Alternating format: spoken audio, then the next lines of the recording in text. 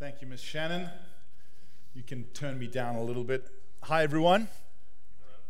It is great to be together with you in this place. We have for months now been doing the live stream from here with about 10 of us, and to have the room much more full is just fantastic. So great to worship with the whole band as well, hey? So good. Someone booked like the golden circle there and didn't pitch up. I'm just like, what is that? Anyway, so feel free to file into the golden circle there. Thanks for signing up. You can bring me down. I'm ringing a little bit. Just welcome again to those of you who are online. So great to have you join us. So how many of you, I'm just going to stop until the ringing stops. Is that all right? Just bring me down. Bring the treble down. Thank you. That's good. How many of you wish you were me right now talking about politics? It's been great to sort of tag team with Miss Shannon. She's always just so clear, concise, so helpful. And in almost 25 years of pastoring, I've never, ever done a standalone on how the church should engage in politics. No one forced me into that. I actually chose it as a topic. I chose to preach it. I'm looking forward to it. But I do realize that kind of you can cut the tension in the room in some ways with a knife, because we live in politically charged days, politically polarized days. I've never seen such political intensity, especially as we move to this election. And in the last 6 months, it's been a crazy thing how every decision we've made has been viewed politically. If we call people to wear masks, well, then you must be liberal, you know? And if we call people actually to meet in person, you must be conservative. If we talk about race, well, you must be Democrats. And if we call people to honor law enforcement, well, you must be Republicans. It's something I've never faced as a church leader before, where people are viewing every single thing through lenses. I was talking to people, some friends of mine, about the forest fires, terrible forest fires last week, and suddenly it just became political. It's an amazing thing. Even coughing is political. You know, what is the right way to cough? Is it into here or into here? And it's just like a crazy thing.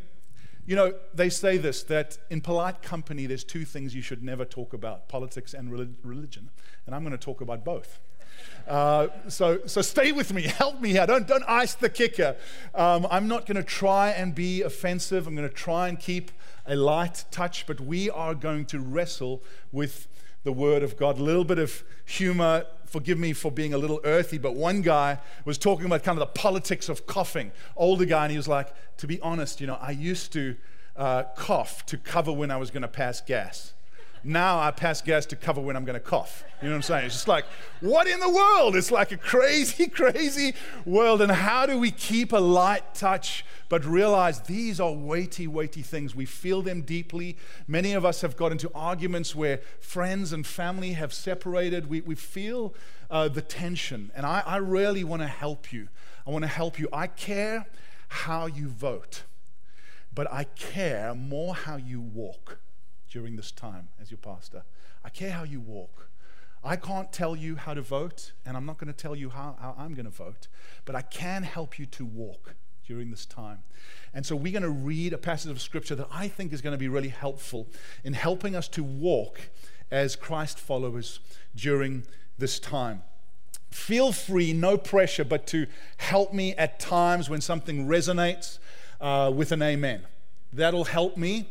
If something is not resonating but you feel dissonance, that's okay. I'm an equal opportunity offender. You know what I'm saying?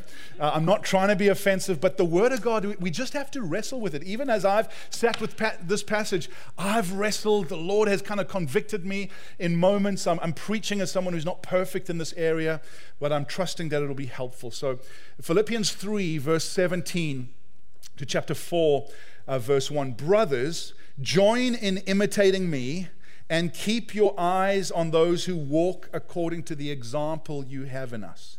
For many, of whom I've often told you, and now tell you even with tears, walk as enemies of the cross of Christ. The Apostle Paul, writing here, is feeling deeply about this. He's weeping as he's writing. I tell you even now with tears.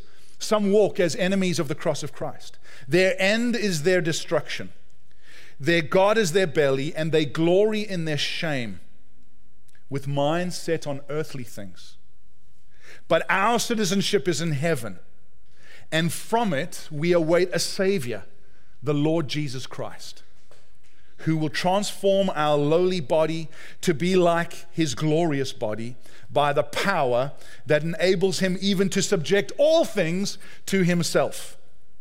Therefore, my brothers, whom I love and long for, my joy and my crown, stand firm thus in the Lord, my beloved. So the Apostle Paul is talking to the Philippians.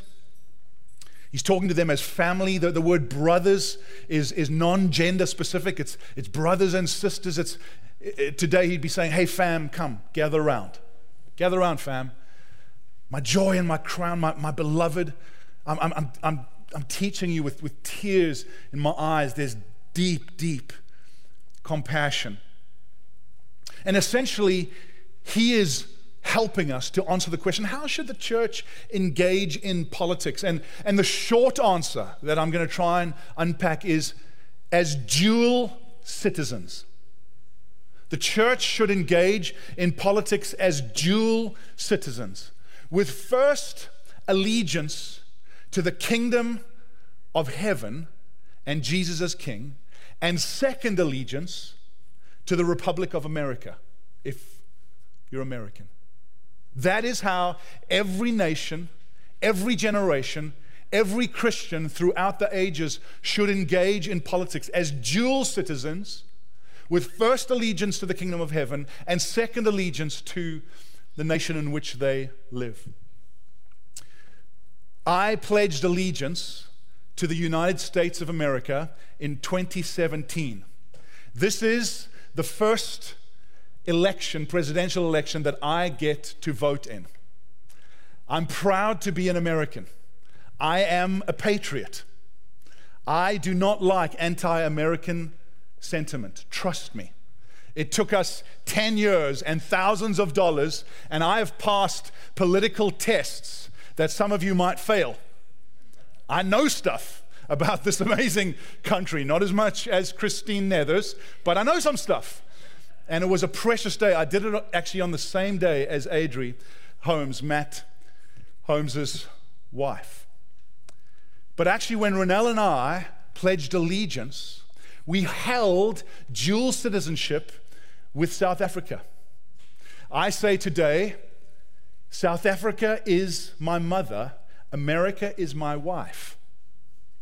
And that's a big deal. That was a big deal to get to that point, because I even had to swear that I would be willing, in some case, to go to war against my homeland because I pledged allegiance. In other words, dual citizenship is not equal allegiance to each nation. It's first allegiance to one and second allegiance to the other. Is that clear to you? And it was a hard thing to come to. It was very hard for our families in South Africa, very hard. Some of them actually felt offended by that. But it actually helped me very, very much with this passage, where Paul is writing to the citizens of a city-state called Philippi, which was actually a Roman colony. And so these citizens held the most prestigious passport in all of the then known world. They were Romans. The problem was that they'd come to Christ and were beginning to experience persecution for being Christians. And so they were in a conflict with allegiance in terms of citizenship. Some of them must have felt tempted to give up their Christian citizenship because it would have gone easier for them as Roman citizens. And Paul actually said, no. You are citizens of heaven. Some walk with their mindset on earthly things, but not you. You are citizens of heaven, and from heaven you await a Savior. In other words, he was saying, nail your colors to allegiance to Jesus and his kingdom first, and Rome second. And beloved, that is how we are called. That is how Jesus calls every Christ follower to engage in politics. Firstly, with allegiance to Jesus and his kingdom, and secondly, to this great nation. And it will change the way, it should change the way we engage in politics. As I say, today, I'm not going to tell you how I'm going to vote or how you should vote. You might try and guess, you might try and read between the lines, but actually, I care most about how we walk, not as enemies of the cross of Christ, but as friends of the cross of Christ. And when Paul says, some walk as enemies of the cross of Christ, well, why? Because their minds are set on earthly things. When we walk as a friend of the cross of Christ, our minds actually are set on heavenly things, and it changes the way we engage in politics. Is that clear? So, dual citizens with first allegiance to heaven and second to their country have a distinctiveness. We engage with distinctiveness. We have a distinct allegiance, we have a distinct honor, we have a distinct courage, and a distinct unity. And I'm going to unpack those for us during this time. Firstly, a distinct allegiance. Our citizenship is in heaven, and from it we await a Savior. Well, what happens when we say, Jesus, I love this country, but actually my first allegiance is to you and your kingdom? Do you know what happens? It doesn't make us politically neutral. And trust me, I'm not politically neutral. Each of us have convictions.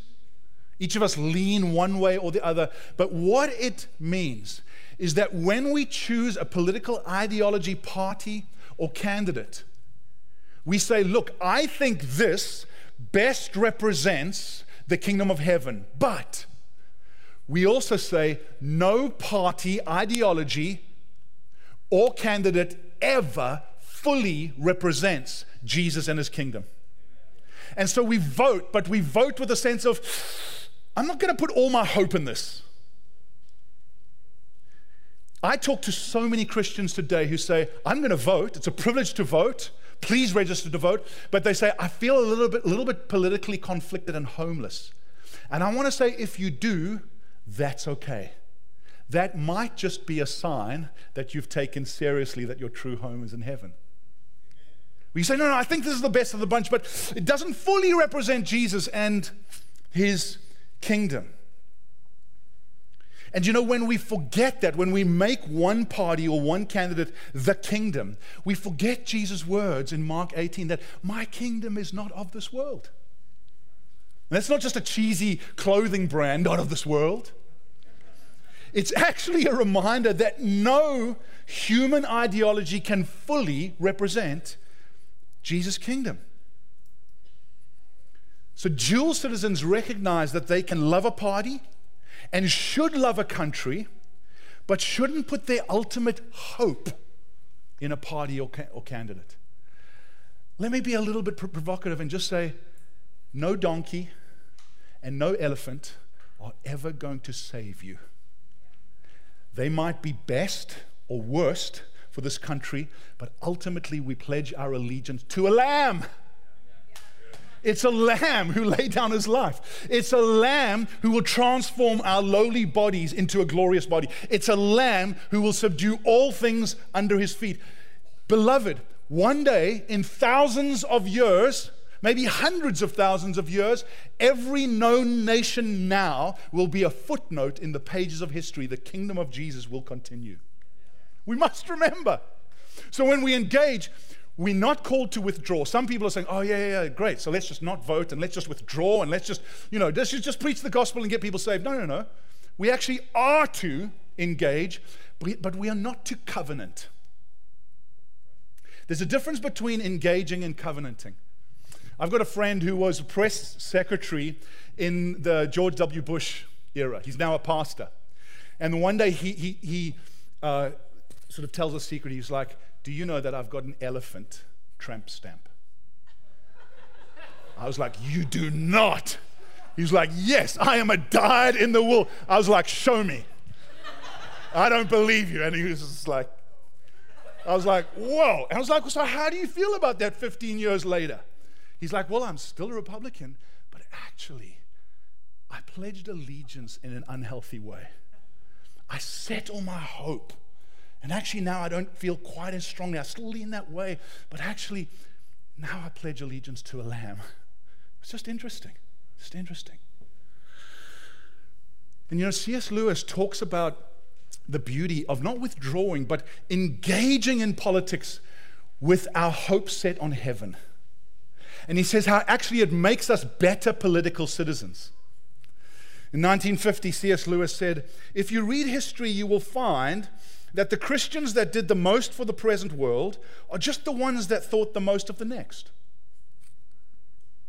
The apostles themselves who set out on foot in the conversion of the Roman Empire, the great men who built up the Middle Ages, those who abolished the slave trade, all left their mark on earth, precisely because their minds were occupied with heaven. It is since Christians have largely ceased to think of the other world that they have become so ineffective in this. Aim at heaven and you'll get earth thrown in. Aim at earth and you'll get neither. Neither. Neither. Which do you say? Both work. My dual citizenship is showing itself.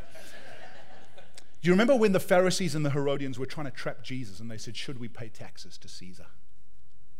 And the Pharisees were withdrawing from politics and the Herodians had just like immersed themselves. That's why they were called Herodians. They put all their hope in Herod. So what is Jesus going to be? Is he going to be for or against? And Jesus says, just bring a coin, bring a coin. And there's Caesar's face on there. He says, give to Caesar what is Caesar's. Give to God what is God's. In other words, honor Caesar, absolutely, but only put your hope in God. Caesar is Caesar. Caesar is not God. And God give us the wisdom to engage and set our hope on heaven and the King of Heaven, amen? So, dual citizens have a unique, distinct allegiance. Secondly, dual citizens have a distinct honor. Can you say honor with me? Honor. I had to change the spelling of honor when I came to America. I had to remove the U, but it's the same in English and American, right? It's honor. And the Apostle Paul, he gives a description of people who have their minds set on earthly things, who are walking as enemies of the cross of Christ. And one of them, or their God is their belly, their end is destruction. And then it says, and they glory in their shame. They glory in their shame. Now, there's two ways to glory in shame. The one is when you take pride in being as immoral as possible. And we see that in culture today where there's a pride in immorality. And it's a terrible thing. And so when Governor Newsom signs the bill removing automatic penalty for consensual sex acts involving minors, it's actually glorying in shame. It's not right at all. We should be shocked that seems to be passed and empowers pedophiles. We should be shocked. But before we just get too shocked, we also need to realize that there's another way to glory in shame, and that is to glory in shaming others. And we see that as strongly in our political culture, where we glorify or idolize one leader and therefore demonize another. And what happens is it actually rips at the heart of our culture of civility, where we sit like keyboard warriors, waiting for our political opponent to make a mistake. And let's face it, they give us a lot of shame fodder. And then when they make a mistake, we just leap on it. Did you see Nancy Pelosi walking into that hair salon? What a hypocrite. Shame on her. Did you see Biden kiss that little girl's head? Shame on him. And he forgot all his lines. Shame on him. Or did you see Trump with that 3 a.m. Twitter rant? Shame on him. Or that photo Bible up? Shame on him. Don't go quiet on me. We've all seen that. And some of us have done that. I've actually done it. Fessing up. Because when you've got an opponent, you just are looking for as much dirt as possible on them. And in some ways it's natural, it's human, but Apostle Paul says actually if we're citizens of heaven, we have a different culture. It's not a culture of shame, it's the culture of honor. And honor isn't just agreeing with your political opponent, but at bottom line, it's loving your political enemies. What is it to love our political enemies? It's to honor what is honorable without stumbling over what is not. It's hard, but actually, Jesus wants us to be distinct. Let's face it, I mean, Why would non-Christians or not yet believers want to come into our church if they find us as shaming and toxic and divided as the world out there? Why would they want to come in? Surely they should come in and say, these people don't all agree on the same stuff, but there's a culture of honor. They're speaking the truth. We've got to speak the truth to power, but that's not the same as shaming. And I want to encourage us in the 6 weeks lead up to the election and afterwards, irrespective of how you vote, is to amplify moments of honor. The Apostle Peter, talking to the church in Rome, who had been terribly persecuted by Emperor Nero, terribly. He blamed Christians in AD 64 on a fire that he started, and then started killing Christians, blaming them. And Peter says, honor the emperor. Are you kidding me? Emperor Nero is completely dishonorable. No. Actually, if you are citizens of heaven, you embrace a culture of honor rather than shame. You know what happened in AD 64? The whole of Rome started to turn on Emperor Nero because they realized, actually, he's been unjust. I know this is hard, beloved, but actually, Jesus gives us power to do that. You know, I'd speak to people that are 50 plus years old, and I'm told by them that 20 years ago, if you voted Republican but a Democrat president came in, that person was still your president. And if you voted Democrat but a Republican came in, that person was still your president. Now it's hashtag not my president. Or it's hashtag if you vote that, unfriend me now. You're not my friend. Where does that come from? That comes from the culture of earth, not from the culture of heaven. Amplify those moments. I was so blessed by watching this moment where the civil rights activist John Lewis was honored after his passing. And I saw George W. Bush stand up and say this: John Lewis and I had nothing in common politically, but I will honor that he laid down his life courageously and sacrificially for those who had no rights. I honor that. And I just said, please, can we have more of that? Amen? Doesn't mean we don't nail our colors politically, but we're actually able to love our political enemies. It means that we break out of our political news echo chambers and listen and learn to people who think slightly differently to us. We're able to do that. Able to do that. Citizens of heaven, dual citizens, have a distinct honor. Thirdly, they have a distinct courage. Distinct courage. Therefore, my brothers, whom I love and long for, my joy and my crown, stand firm thus in the Lord, my beloved. It's family talk. Family, stand firm. And some of you are going, oh, you're talking about honor, but what about like the truth? Come on, we are voting for the soul of America here. And it's true, we should vote with conviction, with biblical conviction and conscience. But actually, part of the soul of America is realizing that we need a culture of civility. And if the culture of civility is ripped out, it actually escalates into the kinds of violence that we're seeing on the street today. So we have honor, but then we have courage to be able to stand firm in the Lord. Now, I am going to take my courage in my hands and say this. That as we stand firm in biblical values, we are to stand firm, as Paul says, in love. President Barry Corey, president of Biola, says that Christians should have a firm center but soft edges. In other words, we've got convictions, but we're able to interface with people who think differently to us. And one of the things that we need to be able to stand firm in is to realize that each generation tends to have blind spots. In other words, those who believe the Bible will tend to cherry pick certain biblical truths and rarely go to war on those, but go soft on others. And so in the church, we have this problem that there's this generational divide where we feel like we've got nothing in common. And so I'm going to take my courage in my hands and speak to over 40s and humbly ask you to stand firm on some things. Now, you might be standing firm on those, But I've found generally over 40s go a bit soft on these. If you don't, then forgive me. And I'm over 40, so I've actually been convicted. And then we're going to turn to under 40s and say, please, can you stand firm on these, even if it's not your most passionate? So, you ready? Equal opportunity offense here. I'm not trying to offend. 1, over 40, stand firm, biblically, for racial reconciliation.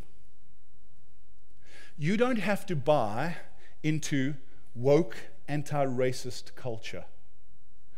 But if you follow Jesus, you have to wrestle deeply with his words, my house will be called a house of prayer for all nations. Jesus got really angry when the church was divided racially and culturally. He really did. Why? Because his broken body in the cross not only reconciled us to God, but reconciled and broke down the dividing wall of hostility between Jew and Greek, slave and free, barbarian and Scythian, male and female. He broke down, he reconciled us horizontally. And so please, over 40s, stand firm on that. Secondly, stand firm in remembering the poor. Many of you do. But there tends to be this thing in over 40s, not all, but tends to be. I'm really overqualifying, aren't I? The sense of like, well, I don't want to buy into high taxation and government agency, and I don't want to go like socialist, so I'm going to stand firm on free market. And I'm saying, even if as you do that, we've got to wrestle with Jesus' words, remember the poor. Blessed are the poor, for such is the kingdom of heaven. As you've done to the least of these, you've done to me. These are not political words, these are Jesus' words. So stand firm in remembering the poor. Amen? Over 40s, stand firm. I want to walk carefully here on character counting in political candidates. Now, I realize that when we vote for a political candidate, we are weighing up policy, platform, and character. And there are times when we just have to say, actually, the policy is more important than the character. And I get that. I get that. I actually agree with that. But I want to tell you, as a pastor and a father of younger people, under 40s really struggle when their parents said, when Clinton was impeached, character counts. And now are saying character does not count. There's a dissonance. And I want to ask you humbly just to say, just wrestle with character. Even if policy wins out, wrestle with character. No president, no politician has to be a saint, squeaky clean. I'm not saying that. Just please wrestle with character, because it's a stumbling block for younger people. Fourthly, over 40s, please wrestle and stand firm on the sanctity of marriage. You're probably saying, of course, I am. But I've found, even in my own life, sanctity of marriage, we've often taken that to be, I'll stand firm on marriages between a man and a woman, and it is biblically. But we go firm on that, and we tend to go soft on divorce. I just want to say, we've got to be firm on both. Gracious, absolutely, but firm on, but you can't go firm on marriage between man and woman and then really soft on divorce. Actually, Jesus spoke about both. Over 40s, stand firm on these things. I'm submitting these to you humbly as your pastor. All right, over 40s, you can breathe a sigh of relief. Now it's the turn of the younger. Give me a woohoo. Okay, younger, under 40s, put your hands up. How many are there? Okay, under 40s. You might say, well, that's a really arbitrary, the oldest millennials are now turning 40. So I was speaking to Gen X, Boomer, greatest generation, over 40s. Now I'm speaking to Millennial and Gen Z. Stand firm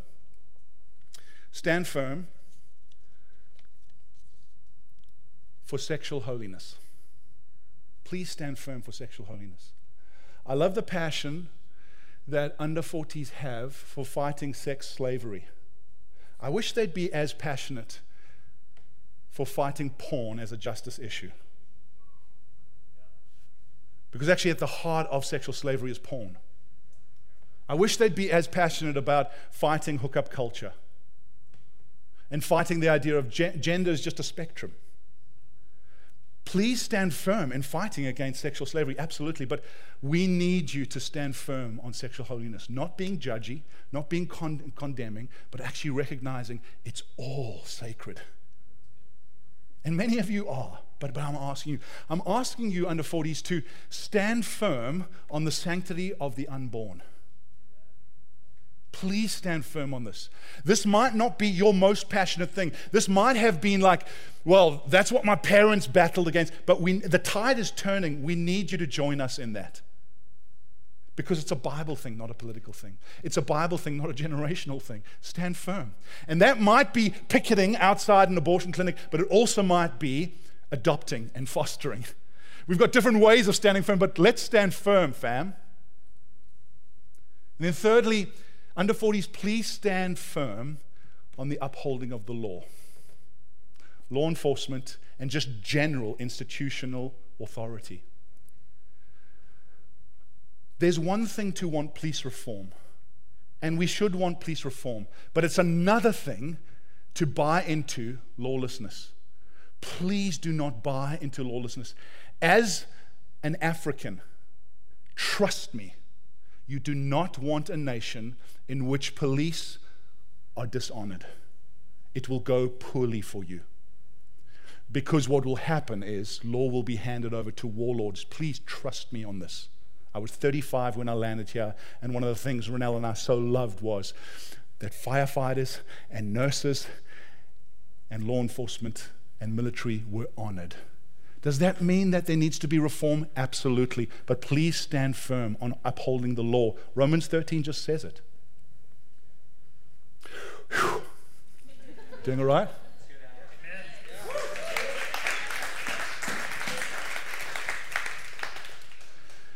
You know, when we do this across the generations, in the kingdom, we will be unstoppable. We might vote differently in presidential elections, but actually if we stand firm on these, we will find ways in our county and our state still to stand firm and still to link arms and be together. And some might be more passionate about that and more passionate about this, but we're not this like just echoes of our own generation. There's a sense of timelessness from the Word of God that the world looks and says, you know what, those guys are not exactly the same, but man, they're standing firm. And some of these things, the more we stand firm on them, the more the world will hate us. And that's why we need one another. Because otherwise, if we don't stand firm, we're going to start turning on one another and devouring one another. Please, let's stand firm in love. Finally, dual citizens have a distinct unity.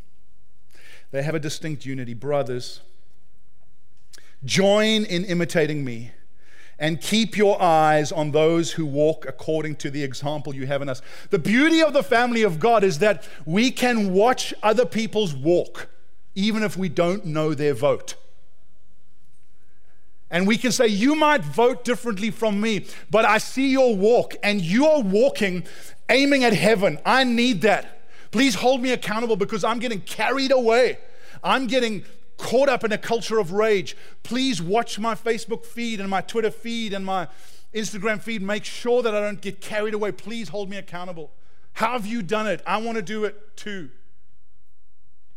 And there's this distinct unity. What is written on our American bank notes? Yes, first. Good. What is written on the seal on our American bank notes? E pluribus unum, out of many, one. The United States of America. Some of you thought I was going to start a conspiracy theory about banknotes, right? Seen enough of these. But I just want to draw your attention to E pluribus unum, out of many, one. And I just look and I go, Jesus, help us as a nation. We are about as far from that as we have been since the Civil War. And I reckon that citizens of heaven have the best shot at modeling E pluribus unum through the reconciling power of the cross. Because actually the reconciling power of the cross was not unity and uniformity. We're together because we believe the same. The unifying power of the cross was unity and diversity, representing the Trinity. I mean, just think about what Paul said about Jesus destroying the dividing wall of hostility between sworn enemies. I mean, if you were a Jew, you were raised to call Gentiles dogs. You would have never voted the same. And the cross reconciled those. Reconciled educated and uneducated, slave and free, male and female, sworn natural-born enemies. The cross reconciled them. Think about John 17. Jesus' main prayer for his disciples was that they would be one, even as I and the Father are one, united in diversity. Jesus just knew that we'd have an issue with unity because he would purchase such diverse people. Think about Jesus, the meal of the kingdom. This is my body broken for you, for your wholeness, for your unity. Jesus was paying for this picture of unity in diversity. Think of the Bible's picture of worship in heaven. Every nation and tribe and tongue worshiping around the throne with one voice, but many languages. In other words, you and I will be worshiping next to our Republican or Democrat sister and brother. Even harder, you and I will be worshiping next to our pacifist, semi-socialist, maple syrup sipping Canadian brother and sister.